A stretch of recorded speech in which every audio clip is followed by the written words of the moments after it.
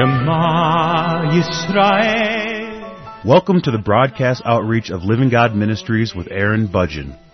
Aaron discovered Jesus is his Messiah while preparing to be a rabbi. He now teaches for several organizations and is the teaching pastor for Living God Ministries. Strongly distinguishing between the Old and New Covenants, Aaron presents the Scriptures from a Judaic and historical frame of reference. Join Aaron now as he reveals the reality foreshadowed and the new life we can now experience because of what the Lord Jesus accomplished for us.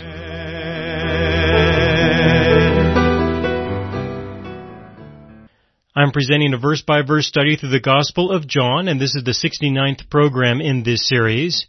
In this program, I'm in the Gospel of John chapter 12, and I would like to spend a little bit more time speaking about verse 31 with reference to the ruler of this world being cast out.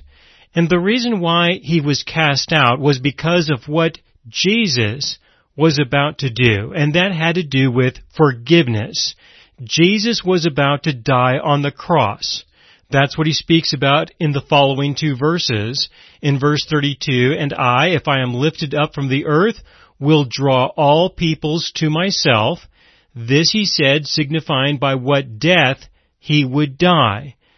Through his death, he provided the means of forgiveness. And with forgiveness, he is now able to draw people to himself because he has something to offer. He can offer a solution to the problem that exists between man and God. The problem has to do with sin. It also has to do with the spiritual death of humanity that took place in the Garden of Eden through the rebellion of Adam and Eve. So Jesus made the provision through which salvation could take place, salvation being the restoration of life, and it is forgiveness that makes this possible. The reason why is because when the Holy Spirit of God is restored to humanity so that we are made alive through the indwelling presence of the life of God, we are made alive. Well, what would cause the Holy Spirit to depart from a person is sin. According to the law, the wages of sin is death, and in this context, it would be spiritual death, such that when you sinned, the Holy Spirit would depart from within you. But because of the forgiveness that Jesus provided, that was a kind of forgiveness such that there is no sin left unforgiven. So the Holy Spirit will never depart from within an individual, and that is the gospel. That is the good news. The good news is the solution to the bad news. The bad news was sin and death. The good news is forgiveness and the restoration of life. Jesus speaks about his death here in John chapter 12, and in verse 31 he mentions one of the consequences related to the forgiveness that he provides. One of the consequences, one of the side effects, is that the ruler of this world will be cast out. And he's referring to the devil, Satan. He will be cast out. Cast out of where? He's going to continue to be in the world. He has been in the world. He's been continuing to function in the world just fine.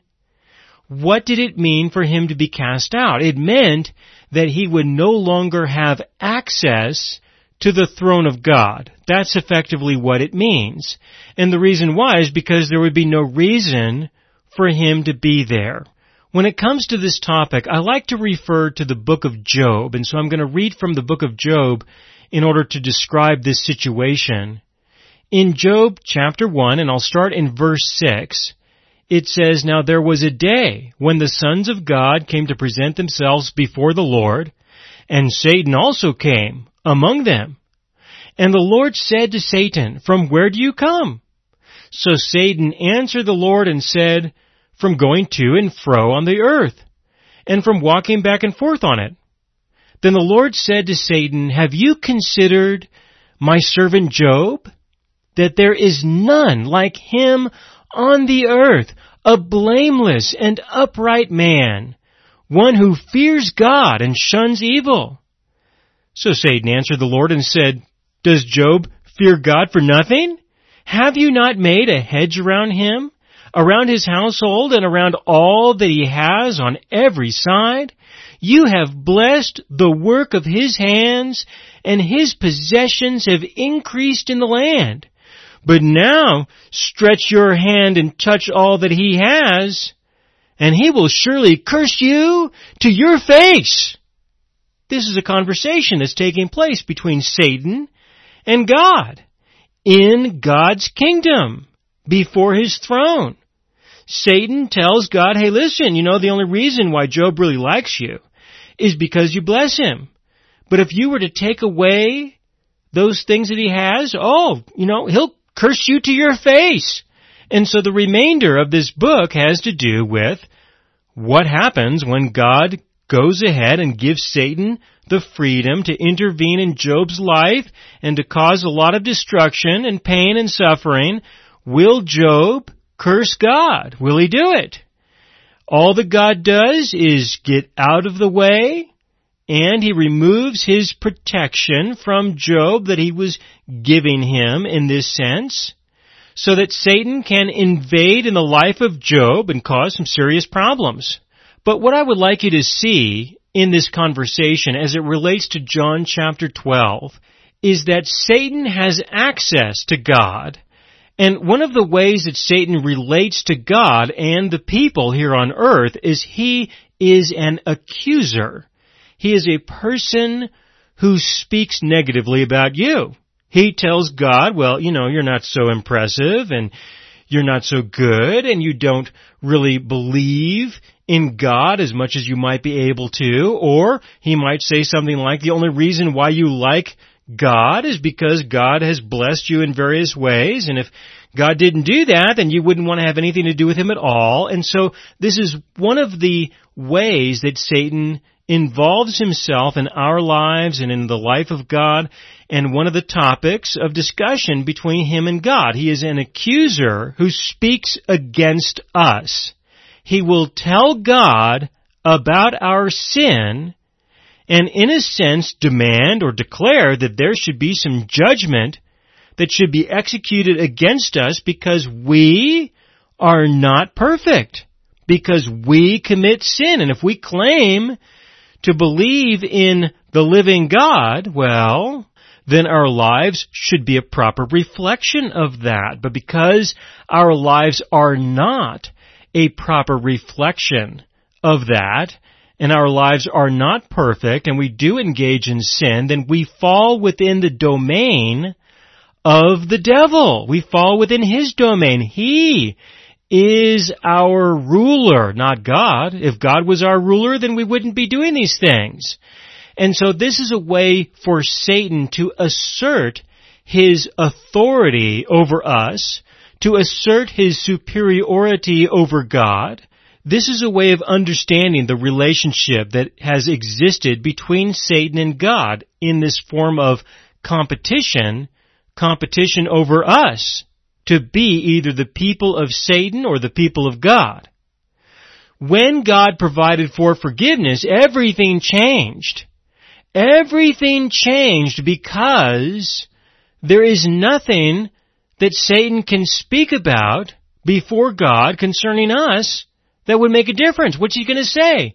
He's going to say, these people are evil, or this person has sinned. And the response will be, yes, that is true. But forgiveness has already been provided. So don't bother me with this anymore. There's nothing more to talk about.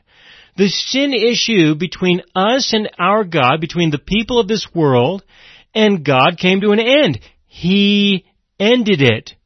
Therefore, there is no reason for Satan to be in God's presence anymore to speak about the people in the world. There's no reason for him to be there. There's nothing to talk about anymore. It's all been forgiven. So there is no reason for Satan to have access to God anymore. He will effectively be cast out from the kingdom of heaven because the sin issue came to an end. There's no reason for him to be there anymore, so he doesn't go there anymore. He's not allowed to be there anymore. there is nothing that he can say that will have any importance or any significance to God at all. Now, even though everyone has been forgiven, that doesn't mean that everyone is saved.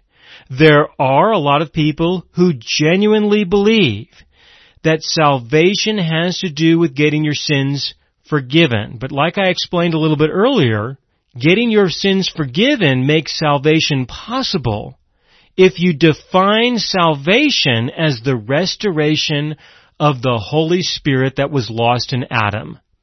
When Adam and Eve sinned in the garden, they died.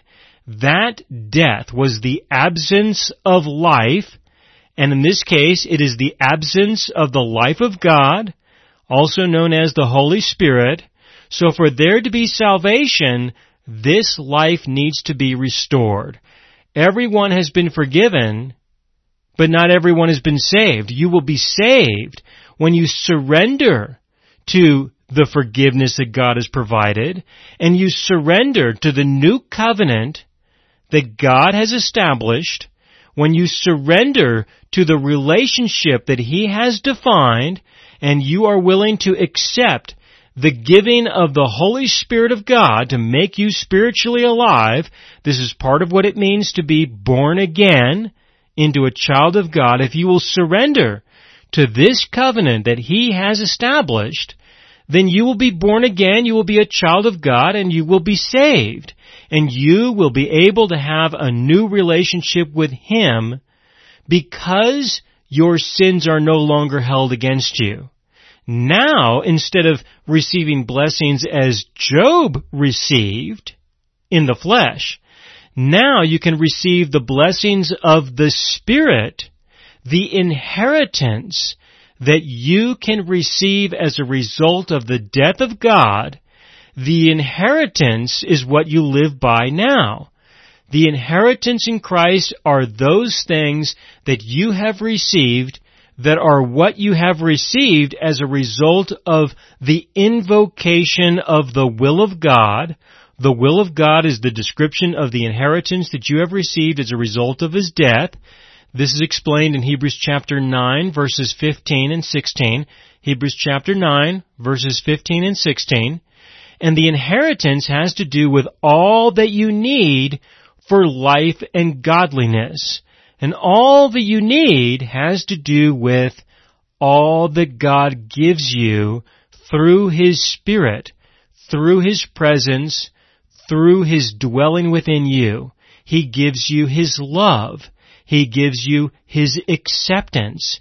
He gives you discernment and understanding. He gives you a lot, but this is where we usually start. We usually start with love and acceptance and understanding that this is what He gives to you as an inheritance because He died for you, as the Lord Jesus explains here in John chapter 12, which invokes the will of God as the description of an inheritance that you have received as a result of His death and as a result of Him making you a child of God through being born again by the Spirit. That's what happens with salvation. So when Jesus executes forgiveness and the sin issue is over, the devil no longer has a place in our lives. He no longer has a place in our lives in the sense that there is no longer anything for him and God to speak about. However, we can certainly be deceived by the devil. We can listen to him. We can believe the things that he believes and that he communicates to us. He may have no access to God, but he still has lots of access to you. And so he can continue to be a ruler over you. He can continue to function as God or as a God in your life. He can continue to function as if he is God in your life because he can reveal things to you, share things with you, speak to you, either directly through one of his demons or through somebody who is totally deceived or maybe even partially deceived, and they teach you those things that are not true, and you believe those things from other people. who believe things that are not true. And so the devil's role in our lives can certainly continue, but this doesn't mean that our God holds our sins against us. So the ruler can be cast out of the kingdom of heaven, but he can still be in your life. He can still be very much involved in your life. The way that you remove the devil from your life is by rejecting those things that are not true and embracing those things that are. The more you do that, the less the devil will have a place in your life. So again, in verse 31, John chapter 12, verse 31, now this is the judgment of this world. Now the ruler of this world will be cast out, and I, if I am lifted up from the earth, will draw all peoples to myself. This he said, signifying by what death he would die. Now the people were listening to him saying this, and they were very concerned because they had a belief about who the Messiah should be and what he should do. The people answered him in verse 34. This is John chapter 12, verse 34. The people answered him, we have heard from the law that the Christ remains forever. And how can you say the Son of Man must be lifted up? Who is this Son of Man? Well, the phrase the Son of Man has its history in the Scriptures, and this is another phrase that describes the Messiah. And they are correct that the Messiah would be there forever. They are correct with regards to this. Their confusion has to do with the physical life that they expect the Messiah to have. They expect that the Messiah will be physically present and physically present forever. But the physical world is not eternal. This world that we are in right now will not last forever. We are on a planet. The planet is rotating. It is spinning, but it is not going to rotate and spin forever. We are warmed by the sun in our solar system, but this is not going to go on forever. We, as people, will only live so many years.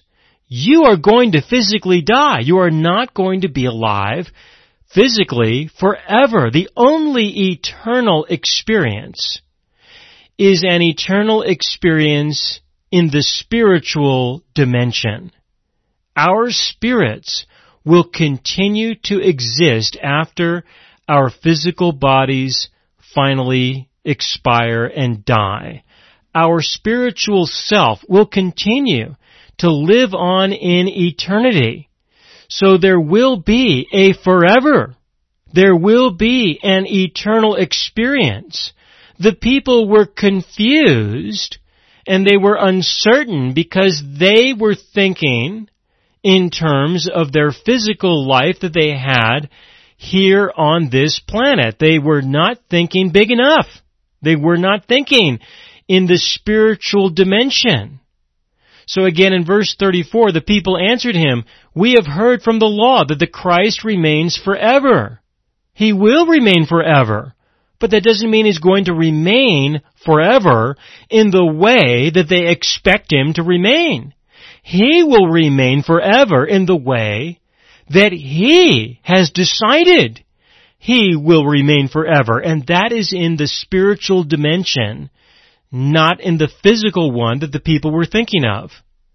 They go on and they say, and how can you say the Son of Man must be lifted up? Who is this Son of Man? Which means we don't know who this person is. We know about the Messiah from our point of view. The person you are describing, someone is going to physically die through crucifixion, just doesn't fit in the definition of the Messiah that we have. So who's this Son of Man, and what does that mean? They are totally confused. That's what they say. They say, we don't understand. We don't get it. And the reason why they didn't get it was because they had a framework. They had a belief.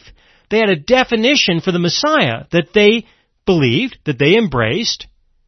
And Jesus was not going to fit into that definition. They have to let go of their belief. They have to let go of their definition. Whatever Jesus says will not fit into their definition. Therefore, they can't understand because they want to hang on to, they want to keep this belief that is not true.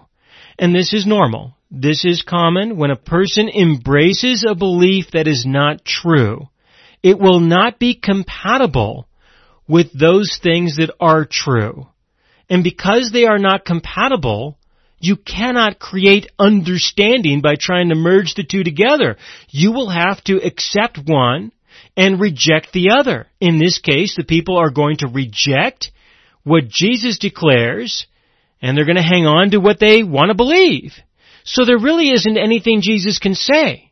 There is no explanation that he can give them concerning the truth until they are willing to let go of their preconceived ideas. They must let go of their belief concerning the Messiah and embrace who the Messiah really is, who the Son of Man really is. They have to believe what Jesus is saying concerning who he is, who the Messiah is, who the Son of Man is, what he will accomplish, how he will accomplish it, and why.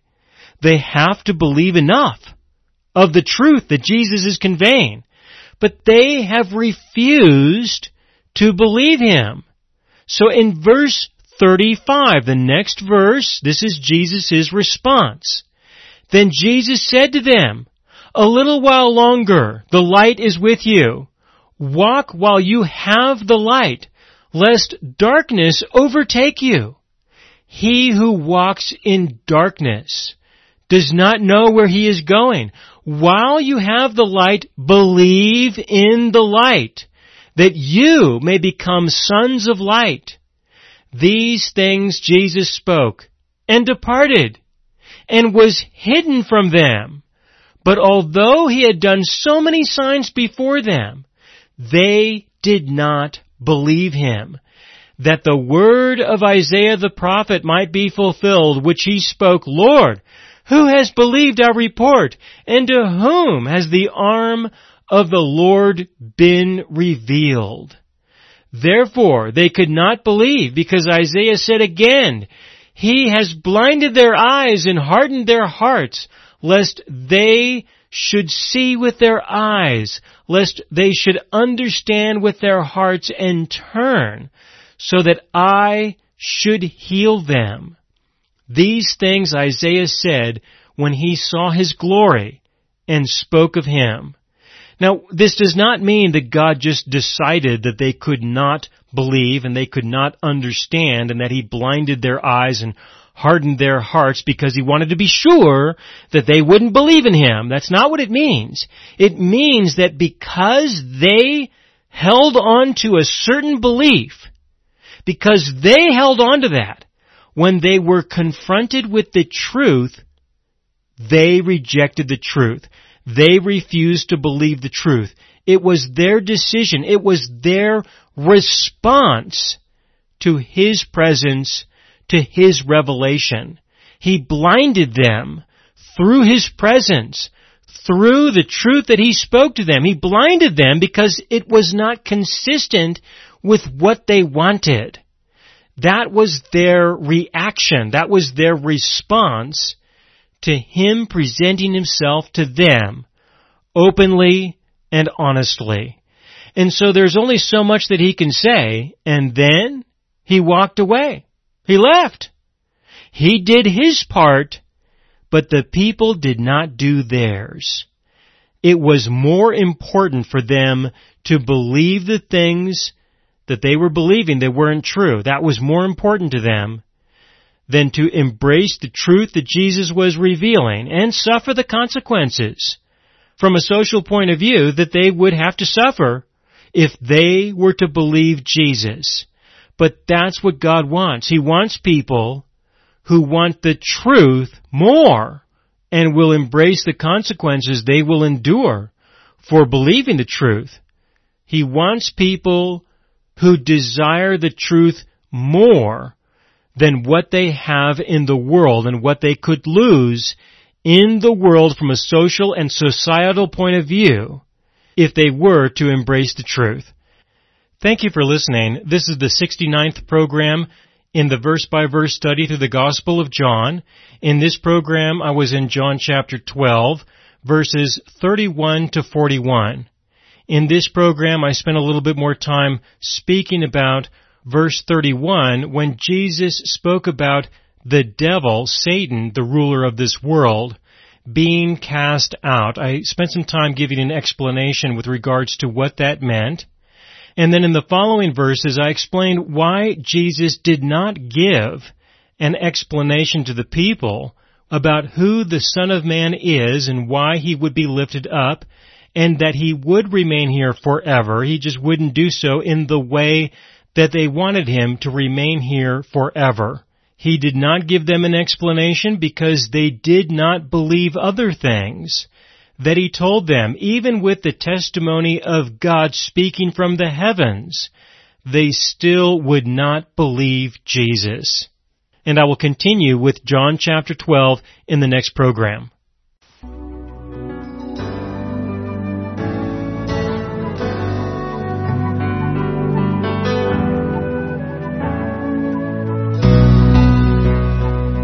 You have been listening to the broadcast outreach of Living God Ministries.